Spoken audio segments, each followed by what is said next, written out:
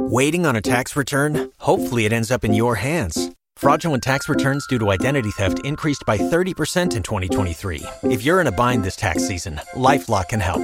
Our U.S.-based restoration specialists are experts dedicated to helping solve your identity theft issues. And all LifeLock plans are backed by the $1 Million Protection Package. So we'll reimburse you up to the limits of your plan if you lose money due to identity theft. Help protect your information this tax season with LifeLock. Save up to 25% your first year at LifeLock.com/aware. This is the Blue Moon Podcast. Coming up, we've got all the news and views from Manchester City's week. It's your club, and this is your show.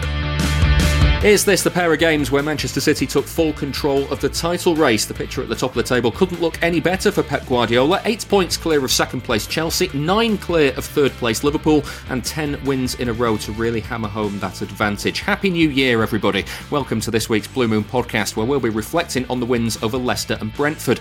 We've noticed there's been a lot of discussion about the competitiveness of the Premier League this week as well, so we'll try and put that conversation to bed. And we'll also look back on the whole of 2021 on our final show of the year. I'm David Mooney. Joining me this week, I've got City fan KC. All right. And the Daily Mail's Jack Gaughan.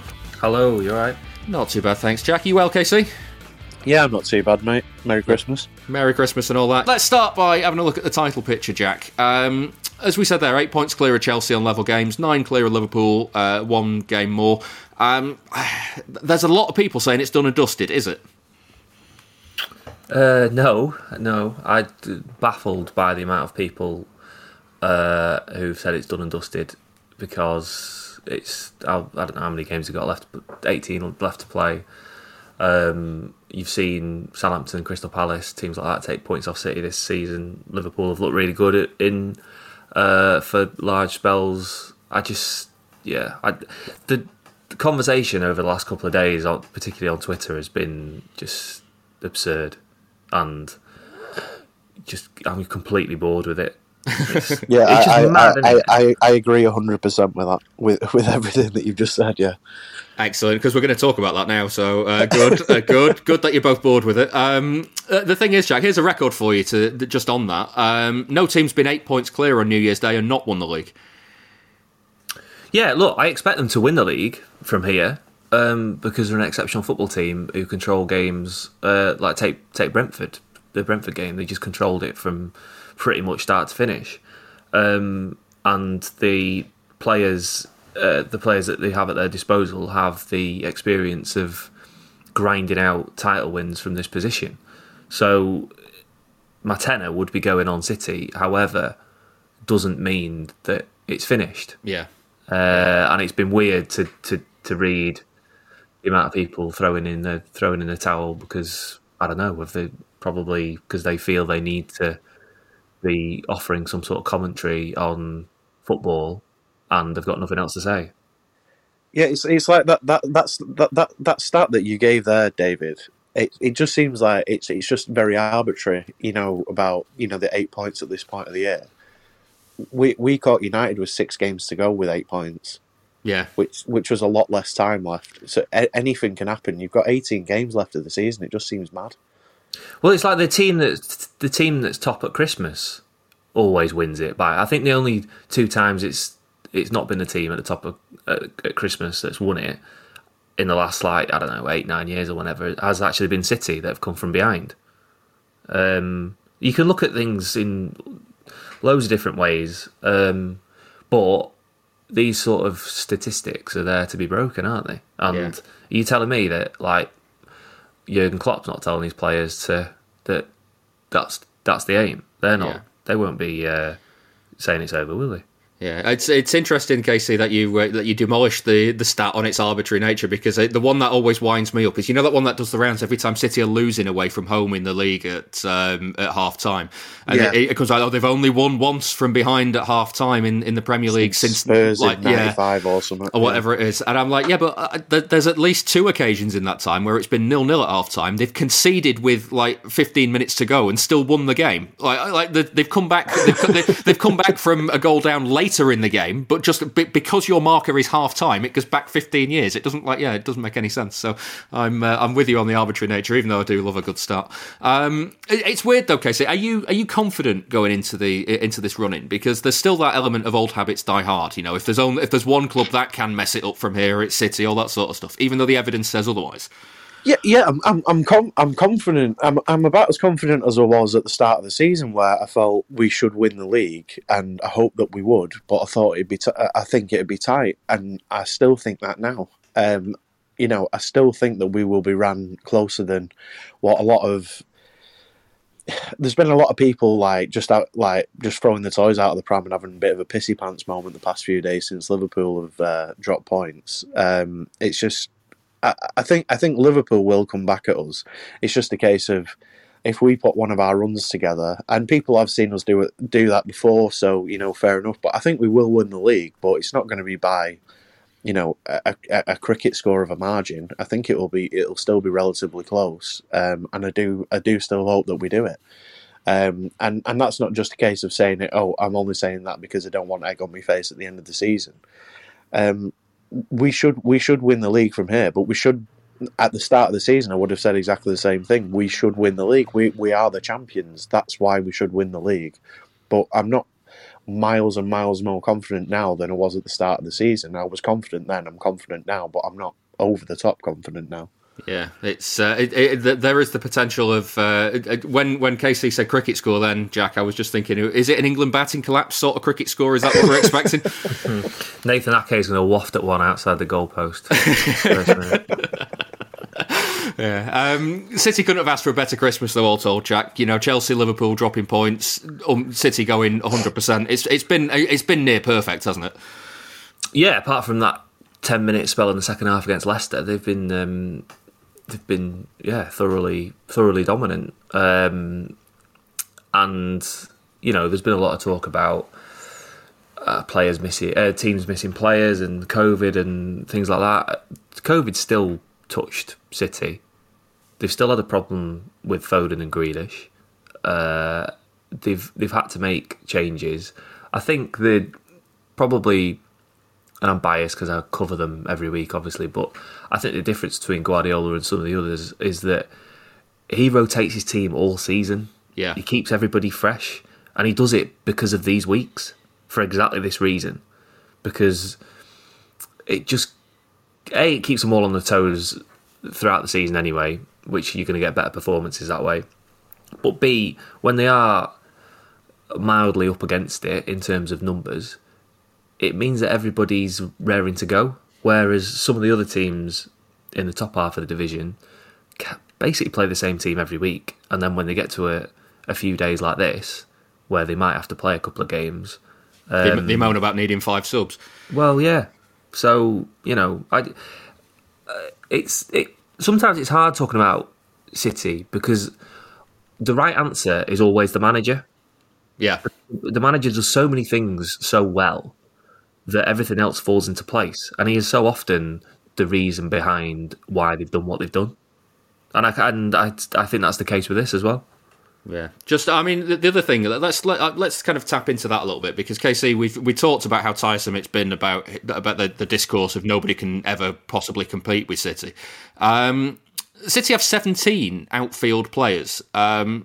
When you kind of look at it like that, there is a depth of quality for sure in that every one of those 17 players is a great player, but certainly not depth of numbers. So, like Jack says, the rotation is the key here, isn't it? The fact that they keep as many players fresh as much as they can.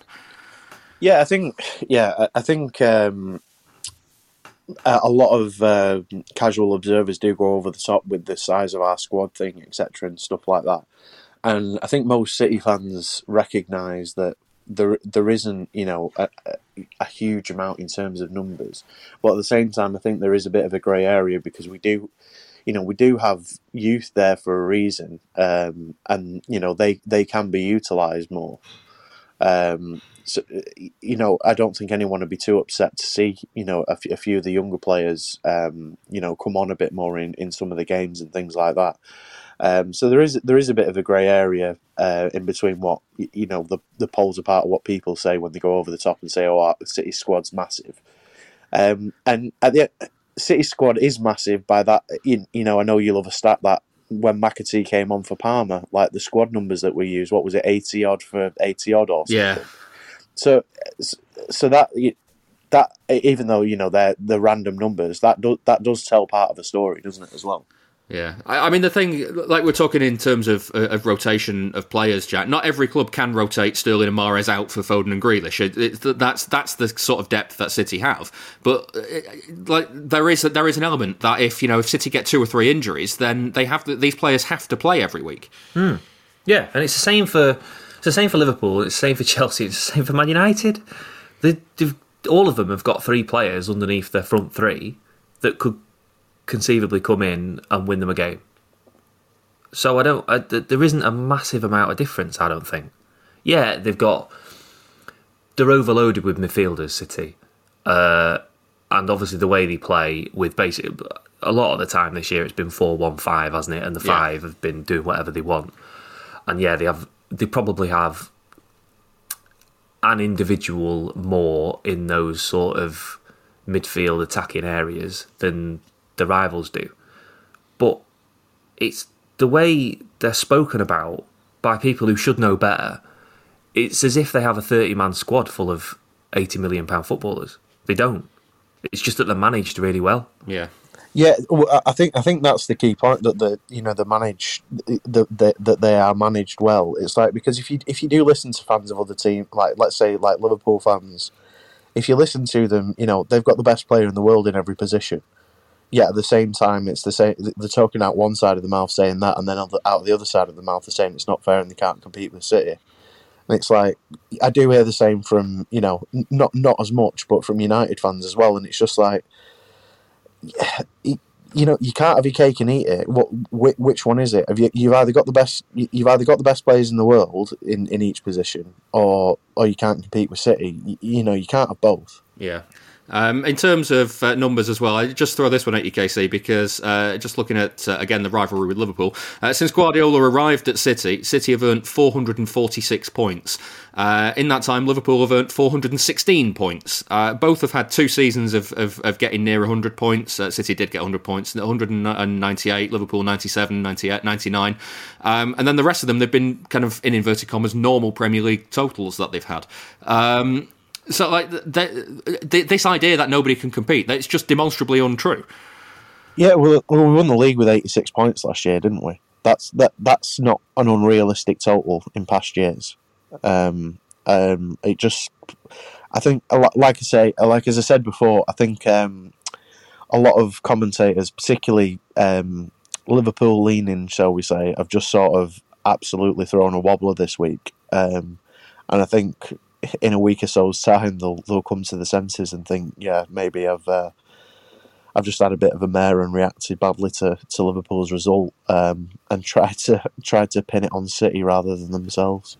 Yeah, Jack, I want to just touch on one final. I promise you we'll move on to the football shortly, but I just want to touch on to this other criticism that I've seen a fair bit this week, is that City are boring, and I remain convinced that the people who call City boring don't actually watch City on a regular basis, because on this week of all weeks, 4-0 became 4-3, and City I was very nervous in the Etihad for that one.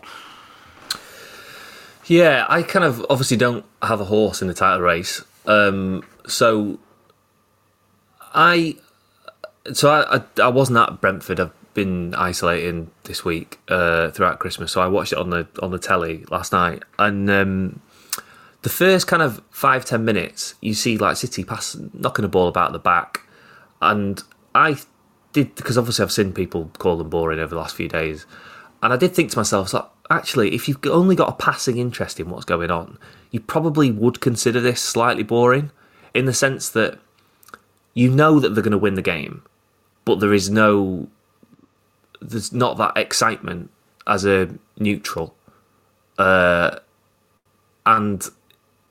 that, because I suppose to a neutral that might be slightly boring because you know what the result's going to be 9 times out of 10. So I do have a little bit of sympathy for fans of other teams who might only watch them on Match of the Day, or kind of they're only half watching when it's on Sky or Amazon or BT or whatever. What I do have a problem with is that people that do watch them every week, fans of other teams up in the top four of the league, and they know what they're about, and they just end up saying they're boring because they haven't got anything else to say, and they don't want to appreciate the fact that actually the way they do control the games and the way they do rotate the front five and the fact that they leave Rodri or Fernandinho to fend for themselves to, deal with counter-attacks, they just gloss over that because they don't want to know. Yeah, I'd agree with Mo. Like I say, I genuinely I can see from a neutral perspective why we are boring. Like, in terms of the football that we play, I don't think that we play football the way that it has been traditionally played in the Premier League, let's say. So if you're used to a certain type of football over the years, even with the way that it's evolved, and you've seen the way that we're playing now, because it is so different and we do stifle and strangle teams so much, I can fully accept other people saying that we're boring. I don't know why people get so upset by that. If like Jack said, if that's all that they're resorting to and that's all that they've got to say, then you know that we're definitely doing something right. So I don't know why people get so, clutching at their own pearls about it. We definitely can be boring for a neutral. I can perfectly see that. But it doesn't matter to us, as like we're seeing a great team, do great things. So why should we be asked? I don't really get why we're so precious about that. Because for someone who's supports the club like Casey, or someone like me who reports on the club, you find enjoyment and interest and intrigue in the little finer things that they do in matches. Like Chelsea away, it's like, oh my god, he's playing Bernardo Silva as a holding midfielder here. Like there's always something in a match that you go, I find that really interesting. And I'm sure supporters are exactly the same. And as long as supporters are enjoying what they're watching, it doesn't really matter, does it, what anyone else thinks? Who cares after that? Purchase new wiper blades from O'Reilly Auto Parts today and we'll install them for free. See better and drive safer with O'Reilly Auto Parts. O'Reilly Auto Parts. Jack, you mentioned letting Rodri and Fernandinho fend for themselves there. I want to touch on this a little bit, looking at the games against Leicester and Brentford, because City. We talked about how much City like to control games here, and I'm wondering how in control City were of these two matches, because before Leicester, City had conceded 0 chances on the break in 14 games, and then against Leicester they conceded 2 goals on the break. There's no Rodri in that, and it's obviously 2 counter-attacks there. You felt as much as Brentford didn't particularly worry City after that moment where Diaz headed it towards goal, and then they had the one across the line.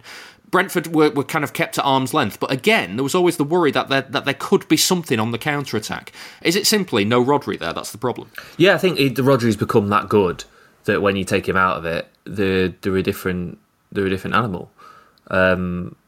I can't quite put my finger on why his game has gone to such a high level so quickly. I don't know whether he's become more mobile or...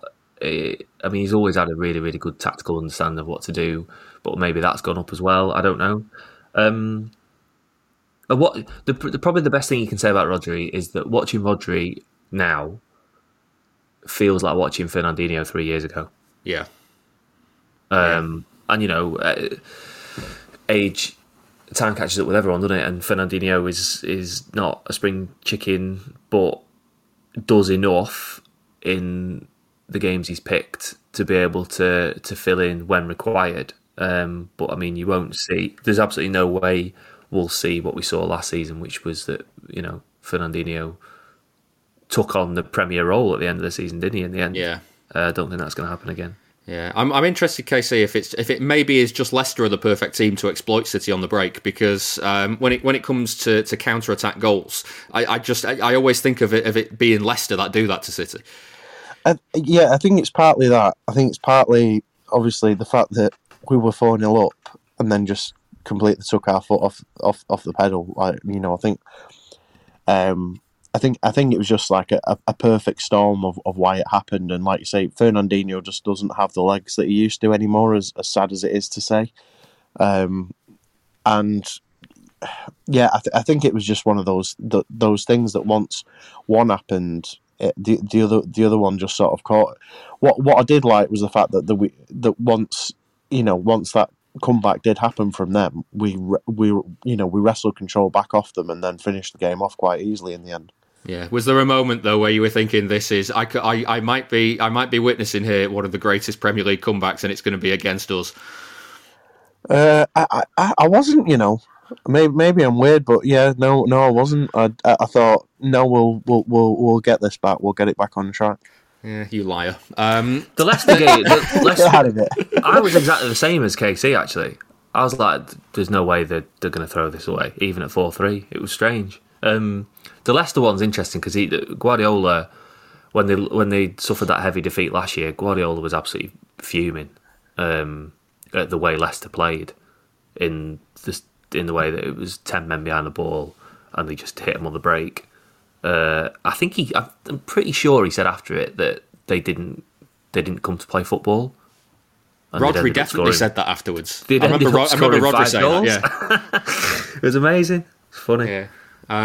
Let's just on the defence as well, Jack, because I think this week Nathan Ake deserves some praise because it can't be easy to be in and out of the team. And then I thought he did really well at Brentford. I was going to do that thing where in the last 10 minutes you kind of go, who's quietly had a good game today? It's Nathan Ake. But then I thought all that happens then is that something happens on the pitch, and I get pelters from people who go, well, you see, he's messed up here and done this and done this. So I didn't say it in the end, but I thought he did well.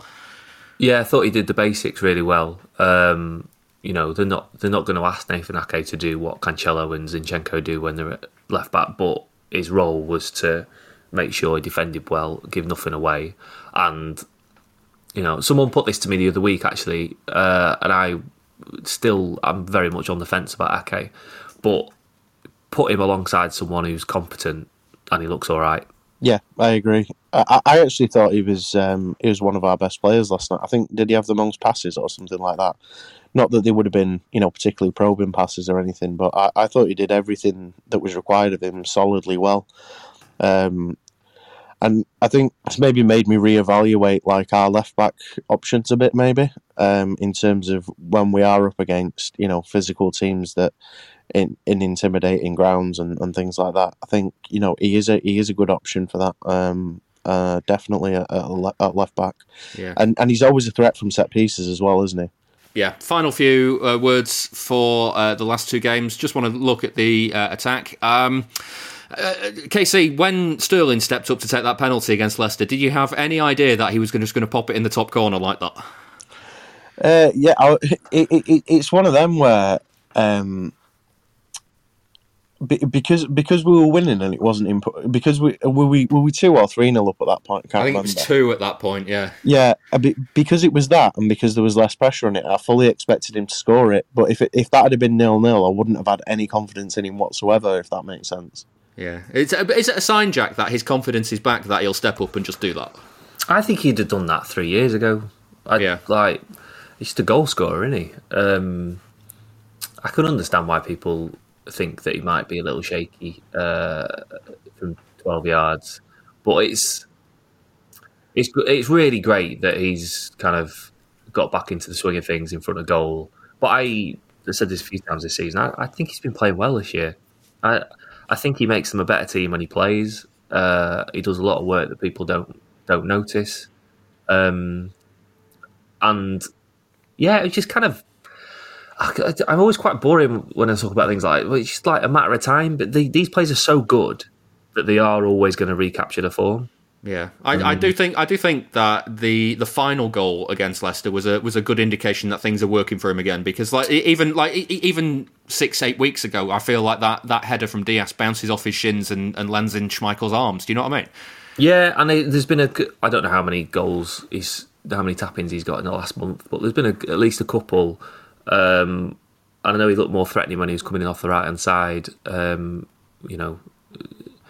Threatening to score that goal that he scored so many times a couple of years ago. And yeah, there just seems to be a bit more anticipation. He's expecting things to fall for him now, whereas I don't think he was previously. Probably because he got inside his own head a little bit. Yeah, I think that's a fair part of it. I think Sterling will always offer you something, but when he does go through a bad run, it does seem to be in his own head more than any other reason. So it is good to see him come out and like just play with a bit of a smile on his face. Like you, I think he's played well this season, but I just think sometimes players just do need one or two to bounce in off the shins or whatever, or to go for them, and then they get back into the swing of things. And I think that's what we're seeing now. It's going to be fascinating to see what happens to him in the next couple of months, because obviously he wasn't happy about the lack of starts, and he got a run of starts when others were out, and now everyone's kind of back. So it'll be, I'm intrigued to see whether he now gets into that first 11 for the big games, and whether, if he does, whether that changes the landscape of how he feels about remaining at the club. Yeah. Well, I'd like to see him stay, so fingers crossed that he does. Time now to look ahead at the game with Arsenal on New Year's Day. Nice early start at the Emirates, 12:30 after New Year's Eve. We're joined now by Michael Kashani, Arsenal fan, man at large. Cash, how are you doing? I'm not too bad, thanks. How about you? Can't complain. It's been a good week. Let's put it that way. The first question I've got for you, obviously, whenever we have you on the show, it seems either that Arsenal are kind of a little bit resurgent, or everything's crisis time. So, how are things going at the moment? It's sort of a cautious optimism stage again. And last time it was definitely on the verge of it, but we seem recently to be looking a lot better, a lot more comfortable, and a lot of our aim for this season isn't our progress isn't going to be measured in games against City, because to an extent they're a bit of a write-off, but the main thing is being able to beat the 14 other teams in the league that we should be beating, and then gather the points from there, push for top 4 ideally, but top 6 and whatever comes with that. So and recently we've had sort of 4 or 5 games in a row that have just genuinely been very good, very encouraging, really good attacking performances, and which is really disconcerting, because I don't know if anyone saw our games against Everton and United, but they were absolutely abject.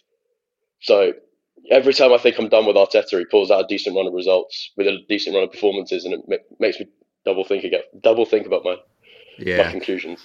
I'm interested in this run because, as you say, it's 5 wins in a row, and you've had a midweek off at the moment because of COVID postponements. It feels like it's going well right now. Yeah, it really is, and it looks like with the big change in the team recently is Martinelli coming back in, and so he gives a lot of energy into the attack, a lot of sort of in an attack that up until he'd come back in, it was really static, it was very slow, really predictable. Now he seems to be the piece that's adding the edge, the unpredictability, and we look like a completely different team because of it. So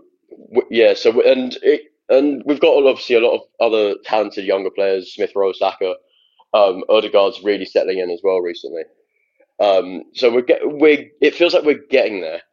And in terms of the recent run, what I'm sort of wanting from the City game is just a dignified performance to make up for last time.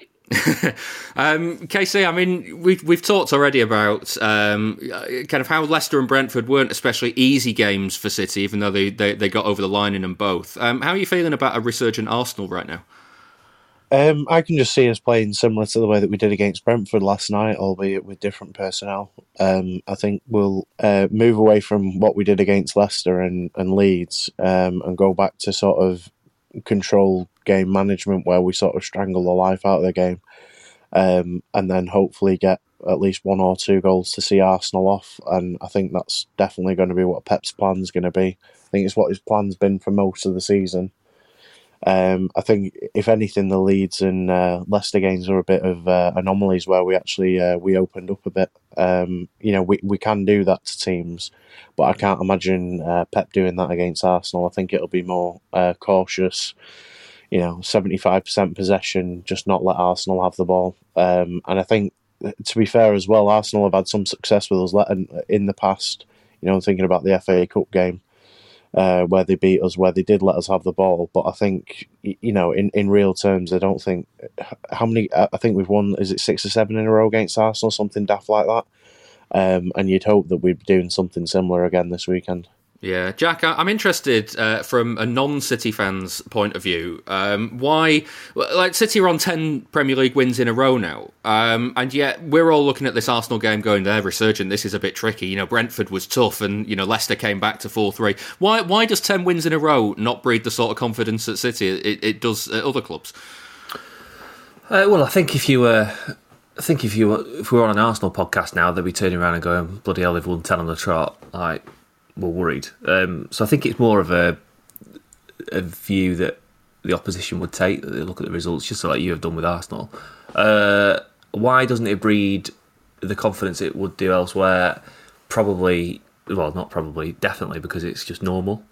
I think I saw a stat last night where I think they've won 10 on the trot in the Premier League under Guardiola at least 4 times. Yeah. Which is more than anyone else ever. And this is just the sort of run that you expect them to put together, certainly at this time of the year. I mean, how many times in recent seasons has it been December and January where they've taken we kick on titles away? Yeah, it's just, when we said this, I think I said this on the podcast at the start of this month. It's just, I think you're asking where do you expect them to be at the end of the month? It's like, well, we'll top, because they're going to win every game, because this is when they click into gear. Yeah, and it's like, to be clear, I'm fully expecting us to beat Arsenal. If you're talking about in terms of confidence, we should be beating Arsenal easily. I'm just thinking about, the time of year that it is and all that sort of stuff.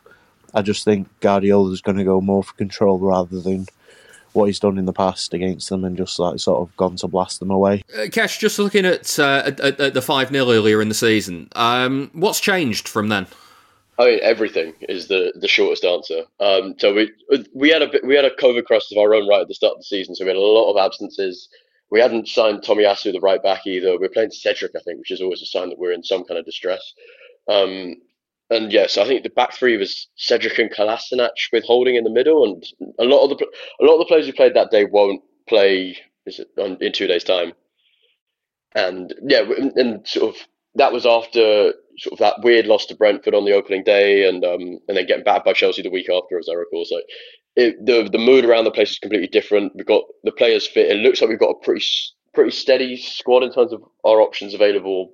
It obviously remains to be seen that, but like in terms of the atmosphere around following the club at the moment, completely different, to the point where everyone went into that City game knowing that it was a complete hiding to nothing, that whatever the score was, just try and keep it to single figures and move on.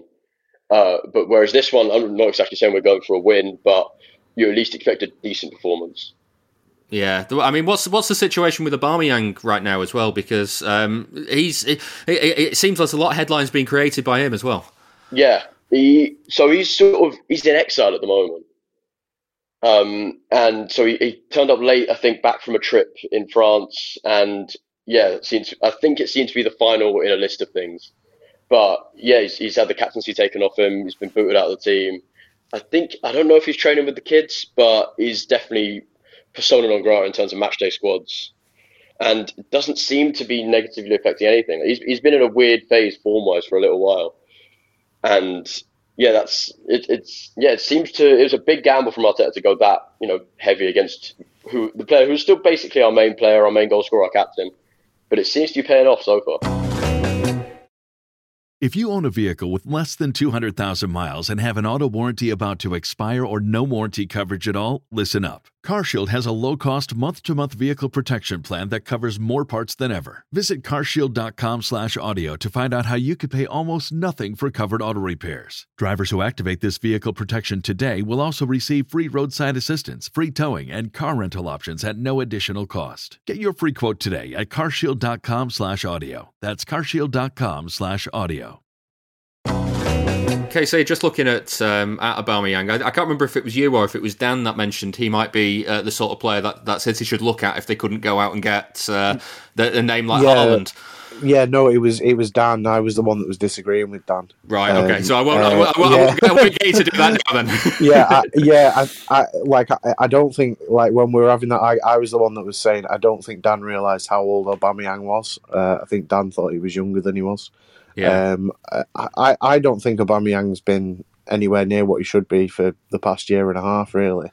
Pretty much since the new contract. In a fair few games, he just seems to sort of down tools. Obviously, that's from an outsider looking in, and he won't be, even aside from a transfer fee for the type of wages that you're paying for a player of that age, that has that sort of will be looking for a last payday. I wouldn't be going in for him at all. The way Arteta's handled it is really interesting because it is the exact sort of thing you would expect Guardiola to do. It almost looks as if Arteta's kind of taken bits from Guardiola's man management. And like you speak to people around Arsenal, and they've been saying for months and months that the problem in the dressing room has been basically that the older players don't show enough respect to the younger players. And actually, the one player that people have mentioned to me that has been a problem has been in the past Lacazette. But now you're seeing one of the older players taken out, put into exile, whatever, stripped to the captaincy, and the younger guys are now flourishing. Yeah, and you look at it and think that it's just an absolute masterstroke from Arteta to take someone out that wasn't producing anyway, and it's allowing others to go and do their thing, and not fearing that they'll get criticised for whatever. I'm not massively surprised by the way that Arteta's handled the situation because of where he's been before, and that's why people at City thought he was gonna go on and be a top manager in his own right. Kesh, just looking at Arteta himself, you mentioned earlier that he keeps plucking out a result when you're ready to kind of pile in on him. How are you with him at the moment? What are your thoughts? So a little on the fence in a lot of respects, because for a long time the football we've been playing with the players we've had hasn't been good enough. It's not been expansive enough. It's been quite drab, and like in terms of the last few games where we've seen that difference, it's really encouraging. But it kind of leaves you in the position of why haven't we been doing this for the last 2 years, or at least even the last 1 year? But with that, so if you're talking about the huge change in culture that he's trying to oversee, and that the squad he's got now compared to when he turned up is unrecognisable, and he's done a huge amount to try and change the age profile, change the culture. And it's a very, very different operation. He deserves a massive amount of credit for how he's overseen that. And he's managed it, he's made it happen. But then the next step after is turning that into consistent results. And he still needs to prove that he's the guy who can do that. But the strange thing is, the management aspect of management he seems to be pretty good at. And then the coaching is where the questions are. Yeah. He has COVID as well right now, which is... he loves a good bout of COVID ahead of a City game. How much of a loss will he be on the touchline?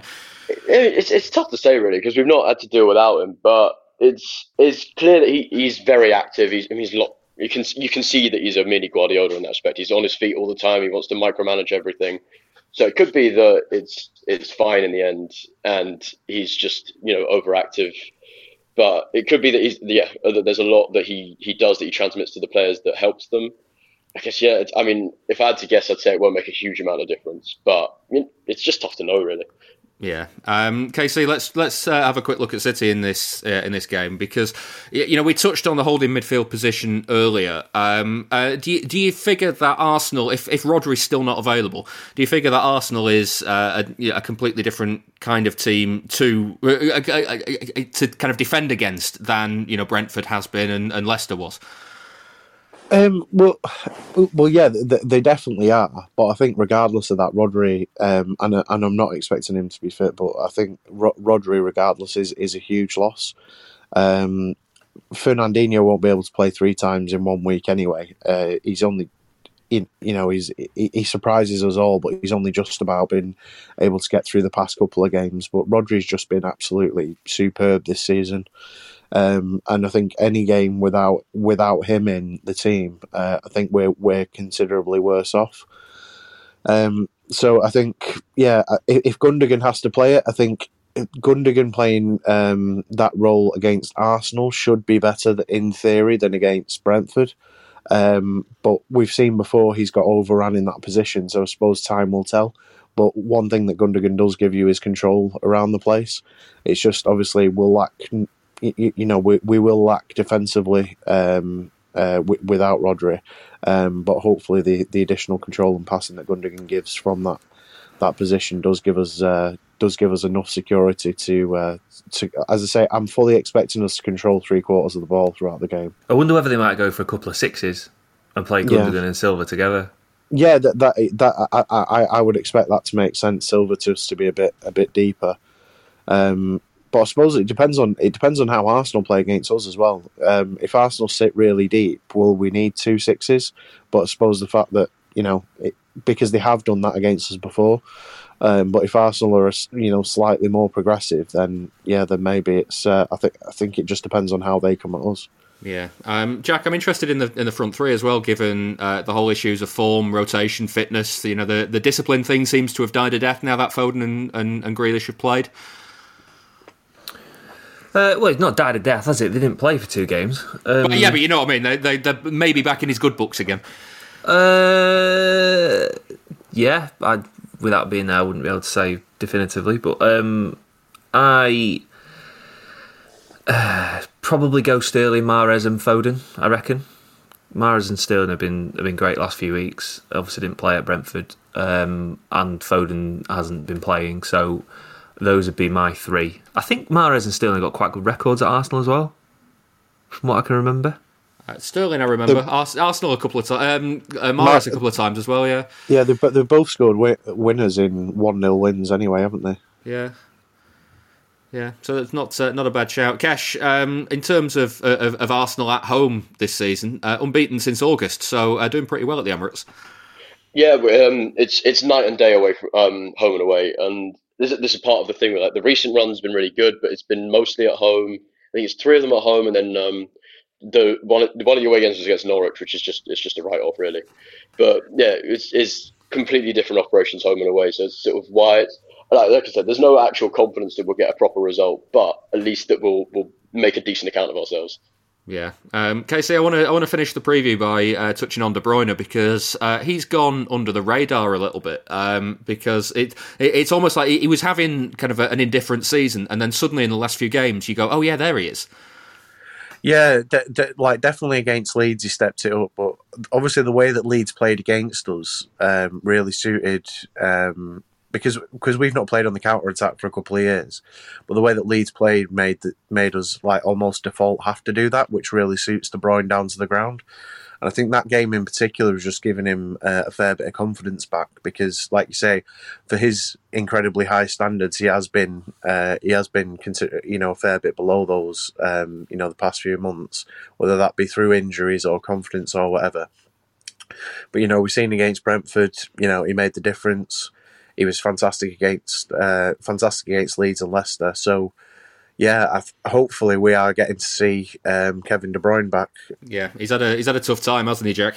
He has, yeah, and he's with COVID and going back to the Champions League final, and then the other injury he picked up as well.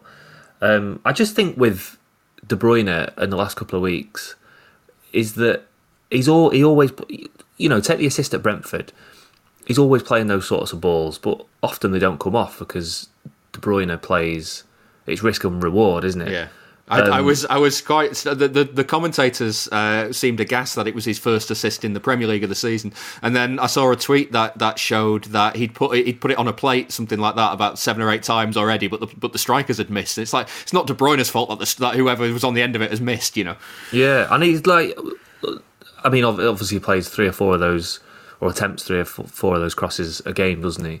And sometimes you just get in a run where it hits the first man because they've closed you down really well, or a defender sticks a leg out before it gets to a striker and things like that. It was like everything else we said. It was just a matter of time before these sort of things started to happen again. But saying that, just because he got the assist last night doesn't mean why I think he just has generally been playing better. Like, if you think back, the Liverpool game earlier in the season when he scored the equaliser, I don't think anyone can say he actually was playing well that game, even though he got the goal. I think at the moment he just does seem to be playing better than he was. I don't think he's been fit. Yeah, that's what I mean. I agree with that, whether it's confidence, injuries, and I agree with that. But I think it is it's not just the case. The fact that one went in means that's why we see him as playing well. I think he just is playing well better generally at the moment anyway. Yeah. Just one final question, Casey. Do you remember the last time City lost their first game of the new year? Was it the Sunderland G one? It was, yeah, 2012. Gone nearly 10 years without. Well, it'll be 10 years if they can avoid defeat against Arsenal. They've gone 10 years without losing the first game of the new year. Well, you just jinxed it, then, haven't you? Jinxes don't exist. Come on, you know better than that. Right, with no wins on the charity bet this week, we stay on £1,020 raised for Man City fans' food bank support this season. They collect donations of food and money outside the Etihad ahead of weekend home matches to help the Trussell Trust in Manchester.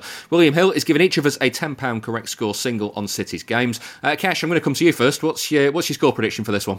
I'm going to go with some insane optimism and say it's going to be a 2-2 draw. If you're waiting for insane optimism, we've got that coming up. 2-2 is 16-1 and £160 if you're right. Jack, what are you having for this? 2-0 City. Which isn't insane optimism, it's very much not pragmatism. It's the insane optimism is about to arrive because 2-0 is 7-1 and £70. KC, are you going for your traditional? I am, yeah. I'm going for 6-1. Yeah. 6-1 in honour of the 6-1 derby back in 2011. That's 90-1, so you'll add £900 if that happens because it's not going to happen. Can I just say, I'm also not surprised that Kesh has gone for a Desmond, a Ray Parlour Desmond after the sad passing of Desmond Tutu. It's very fitting that it's happened this week. In tribute to the man. Yeah. Yeah. Now, remember, you've got to be 18 or over to gamble. Prices can change. And for more on responsible gambling, have a look at begambleaware.org. Kesh, thank you very much for joining us today. Thanks for having me. It's been a pleasure. With LinkedIn Jobs, we tap into a network of more than 1 billion professionals to help you find quality professionals quickly and easily for any role you need. Marketing wizards? Found them. Software engineers? Found. That project manager I could never seem to hire? And found. LinkedIn Jobs quickly matches your roles with candidates with the right skills and experience. In fact, 86% of small businesses get a qualified candidate within 24 hours. Post your first job for free and get started at linkedin.com/spoken. That's linkedin.com/spoken. Terms and conditions apply. Now, for our final podcast of 2021, we're taking a look back at the highlights of the last year with some of our regular guests. Records broken, titles won, and plenty of entertaining football has been played. I've been reflecting on the last 12 months.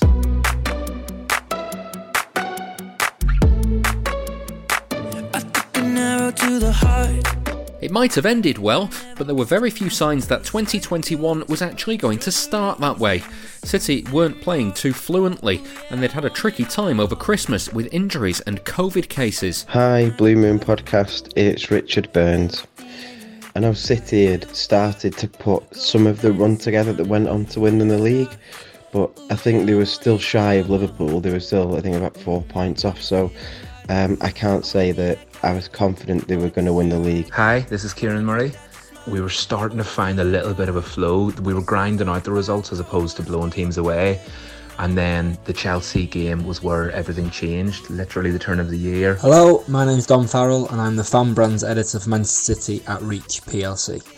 Heading to Stamford Bridge with a COVID-depleted squad, that was an incredible performance. It was maybe, to paraphrase Eric Morecambe, all the right players were injured at just the right time, because it was a little bit of a process of elimination 11, but it seemed to sort of set the template for that brilliant run in the second half of the season. After 3 wins at the end of 2020, City added a further 18 victories in a row to start 2021, taking control of all 4 competitions. To be honest, I thought City had a grip on the title fairly early. I know the Anfield game is the one that everyone will look at and point towards, and that was really sort of a properly emphatic moment. That was such a resounding win against the champions who, City always struggle at Anfield. We beat Liverpool so convincingly at Anfield. We beat Spurs, we beat Everton, Arsenal, and then West Ham, who were all tricky fixtures on paper, back to back. Birmingham, Cheltenham, Swansea and Everton were all bypassed in the FA Cup. United was seen off in the League Cup semi-final, and Borussia Mönchengladbach were comfortably beaten in the Champions League. At the start of April, City faced a tough test in Borussia Dortmund. Obviously Jude Bellingham had the goal disallowed, and they caused us problems in each leg. We would come up against absolutely stellar superstar names, and just completely thwart any of their threat. And Haaland was no exception. I think he got an assist in the first leg, but we kept him relatively quiet. My main memory of the Dortmund tie is being completely terrified when Riyad Mahrez stepped up and then had to wait an age for the VAR review. And then obviously Phil Foden scoring in both legs, but in particular the second goal at Dortmund and the big pile on at the bench. I think that's probably one of my favourite moments of the entire Guardiola era. That was brilliant. Foden's goal felt like it could be a big moment in the season, but more importantly, it felt like a big moment in Foden's career. As the season went on, the fixture list got tough. City were knocked out of the FA Cup semi-finals by Chelsea, but then they won the League Cup against Spurs. Aymeric Laporte having a difficult season, comes in and plays in the final, plays well, scores the winning goal, and we look at how he's kicked on this year. It really is an important part of everything, and that was a great day as well, because it was the first time there were a handful of fans allowed back in the ground, and that sound of humans rather than artificial noise celebrating a goal was really a wonderful part of it. They'd relinquished their 4-season grip on that trophy the following October. It was disappointing to go out to West Ham, but I think having won 4 in a row, you do accept that eventually you're going to lose. So disappointing to finally lose our grip on it, but we can let somebody else have a go and win it again next year. Then came the Champions League semi-finals with PSG at the start of May. I was really nervous after going behind against PSG because it just looked as if they had the beating of us. The way they controlled the game in the second half, it was night and day, wasn't it? It was euphoric to win just the first leg because it showed so much character. But to come back the way we did was just incredible, and City just like a feature of last season was just control. There's an argument that the second leg is one of City's very, very best performances under Pep. Yeah, that was a great night. In the snow, what was all that about? And after the title was sewn up when Leicester beat United at Old Trafford, City travelled to Porto for the big one, the Champions League final. Again though, it was Chelsea who came out on top.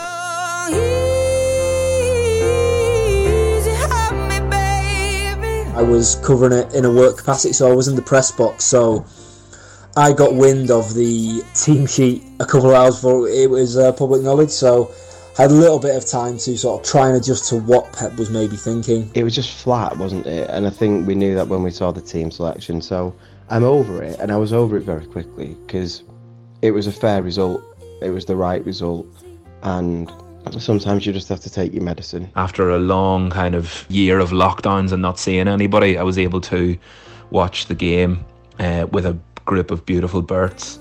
We watched it together, we were excited together, we were sad together, and then afterwards we drowned our sorrows together. There was just a gaping big hole where there should have been a holding midfielder, and it was such a misstep. I wasn't angry, I was just really sad. It would have been such a great triumph for him as a coach to win last season with all the strange circumstances, but then Porto happened. It does still hurt a bit, I'll be honest. In the midst of all that was a tearful goodbye for Sergio Aguero. I was extremely fortunate and privileged to be one of the 10,000 in the stadium. Seeing Aguero score was incredibly emotional, and his farewell was extremely emotional. So that was a massive highlight, just to be back in that stadium with the trophy presentation. But just to say goodbye to the legend of all legends, Sergio Aguero. In the summer, City dominated the transfer news. They started by adding Jack Grealish for £100 million. I was happy with Grealish. I've always liked him. I think he's a wonderful player and he's got so much potential, and I think at City he's in the right environment with the right manager and the right group of players around him to really kick on. One of Bernardo or Sterling or even, De Bruyne is not getting younger, although he's obviously still high quality, but Grealish just provides us a good bit of succession planning for when one of those leaves, and clearly he's a first team player already. I've been happy with him. I did think that they'd get Kane. At the time, Kane did feel like a bit of a cock-up. However, the high level that the team have played at with a false nine and with rotating centre forwards makes it make more sense that it had to be an absolutely elite player or nobody. So I like that decision better now. I'm really glad we didn't get Kane.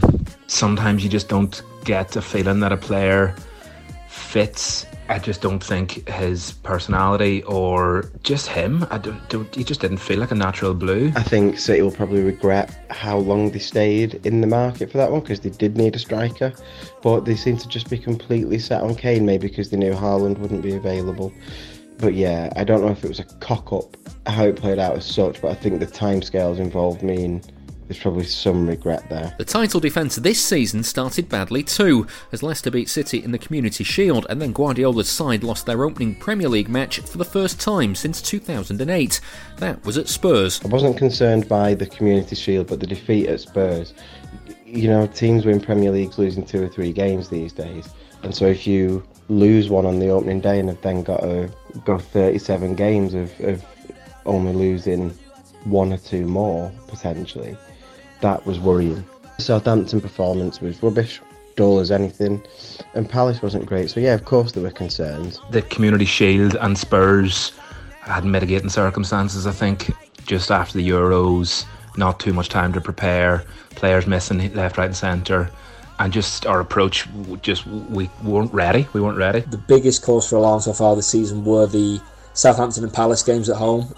Not just the results themselves, but the fact that City didn't deserve anything out of those games, and there was a mounting number of games where City didn't score. That is something the last few weeks seems to have put to bed, pretty decisively. But as 2021 draws to a close, City have motored to the top of the table, breaking all sorts of records along the way. 2021 as a calendar year, I think, has been absolutely brilliant. It's a 9.8 out of 10 for me, and the 0.1 is losing the Carabao already this season, and the other 0.1 is losing the Champions League final. There were so many other factors in the world that made life a bit crazy.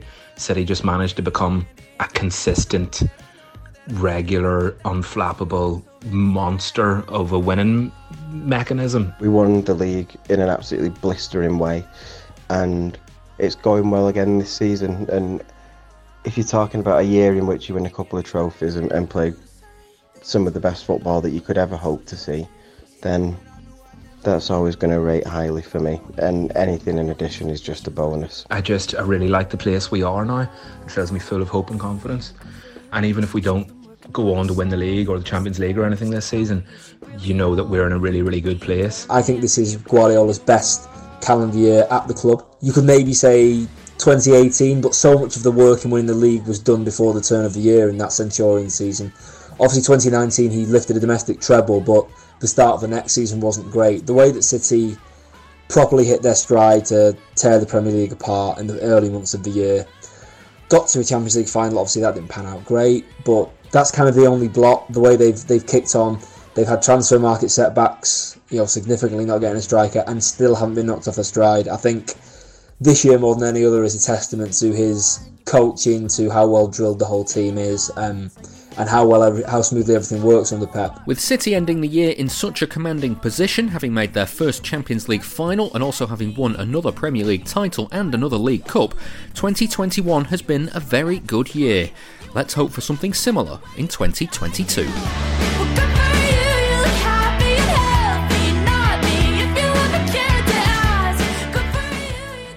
Hi, this is David Bernstein, and you're listening to the Blue Moon Podcast. Please support the show by becoming a backer. Patreon.com/Blue Moon Podcast. I look back there at the last 12 months. Just to finish this week, I'm gonna get your personal highlights. So I think the place to start, Casey, let's have what is your best game that City played in 2021, do you think? I think it has to be PSG away. The first time, not the second one. the first one. The Mahrez Super Show. I just think, even though we've played well away at PSG before, I'm thinking about the run under Pellegrini to the semi-final that time.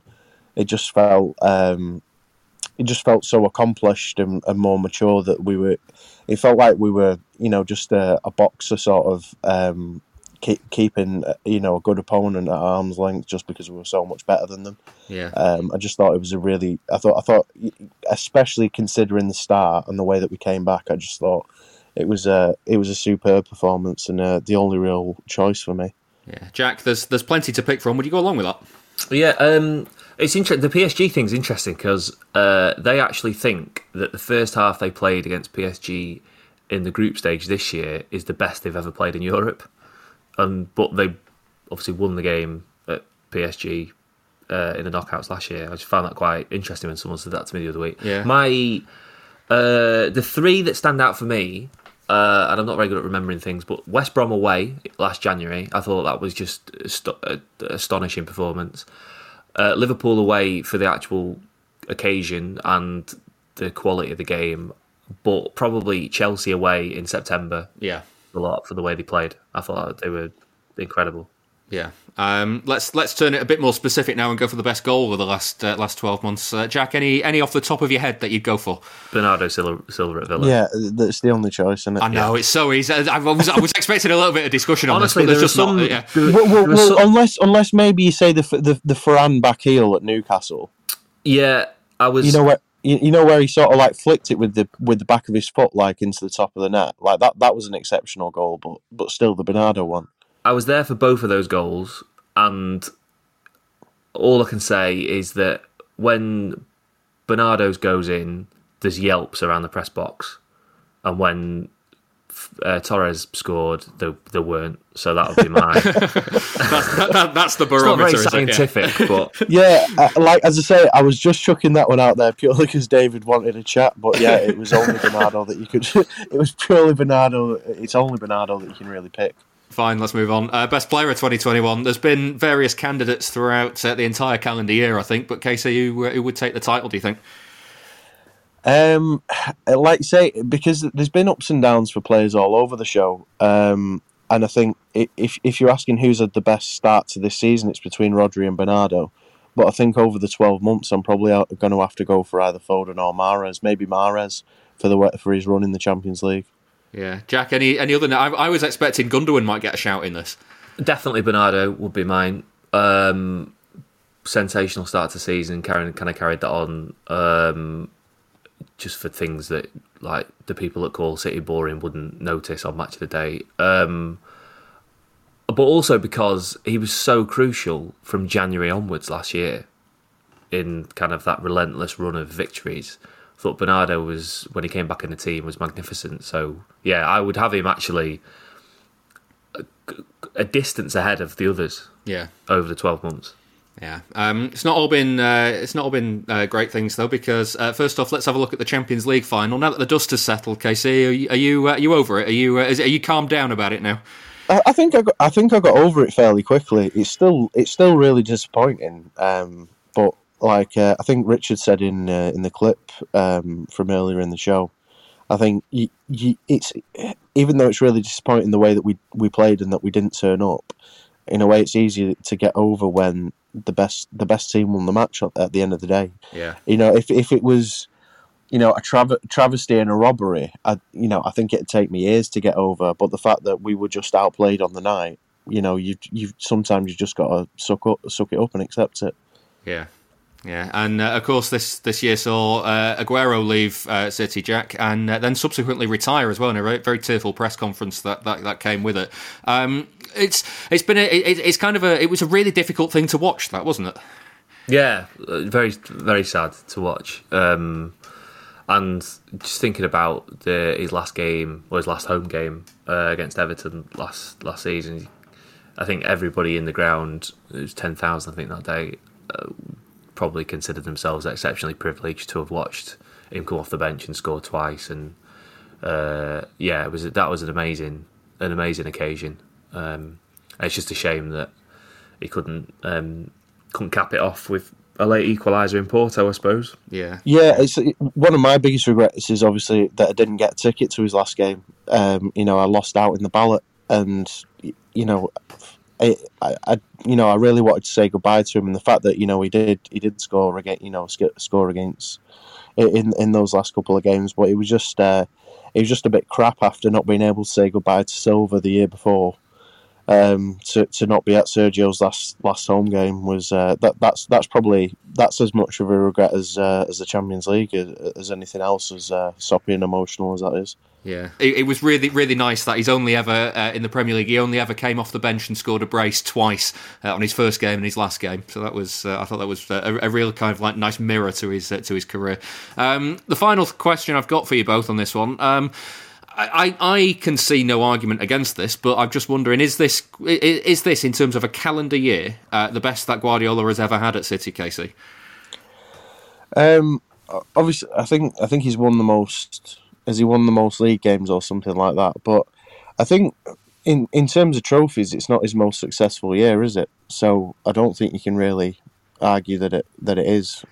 He's won more trophies previously together. And he's won the domestic treble or whatever.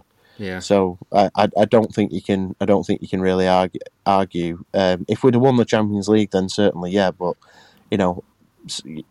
second isn't winning anything, and I'm sure Guardiola wouldn't accept that as being successful enough. That's interesting because I disagree. And when you look at, like you mentioned the records, I've got them here. Most top flight wins in a calendar year with 36. Most top flight away wins in a calendar year with 19. Most Premier League goals in a calendar year, 113. If you go in pre-Premier League, you'd go back to 1960 to get a team that scored that many. Most Premier League points in a calendar year, that was 110. Most clean sheets in a calendar year, 24. Fewest Premier League defeats in a calendar year with 6. It's the fourth time, as Jack mentioned earlier on, fourth time that he's had a winning run of 10 Premier League games in a row. No other manager's got more than 2. They broke the club record for the most number of wins by 5 goals in a calendar year. That's at 10 this season. They had 9 in a couple of other years. I genuinely, Jack, think he's not had a better 12 months than the last 12 months he's had at City. And he's done it all without a striker as well. No, but those are all in the Premier League, aren't they? In the league. Yeah.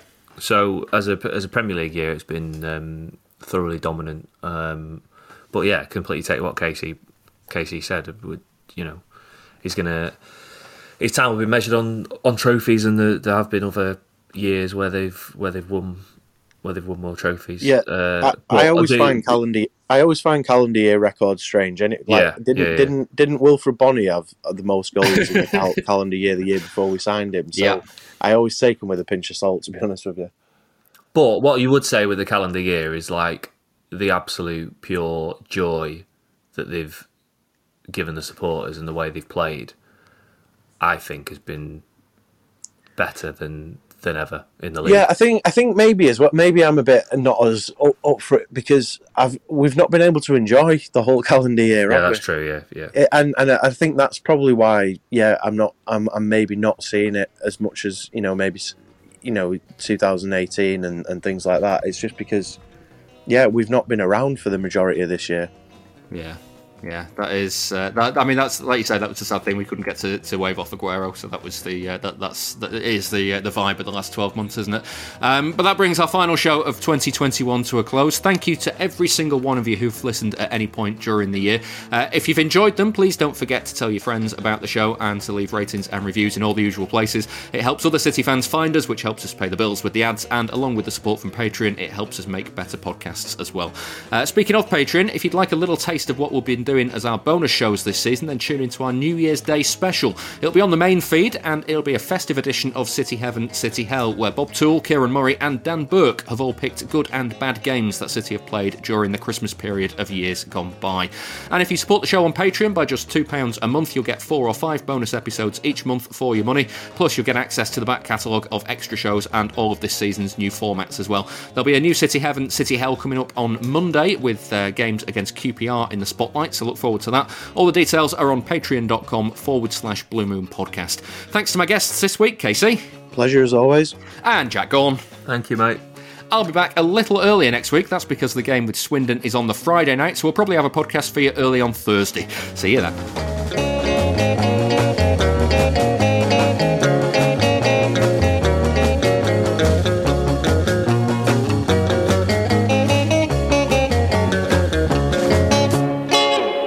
That was the Blue Moon Podcast. Please support the show. Patreon.com/Blue Moon Podcast.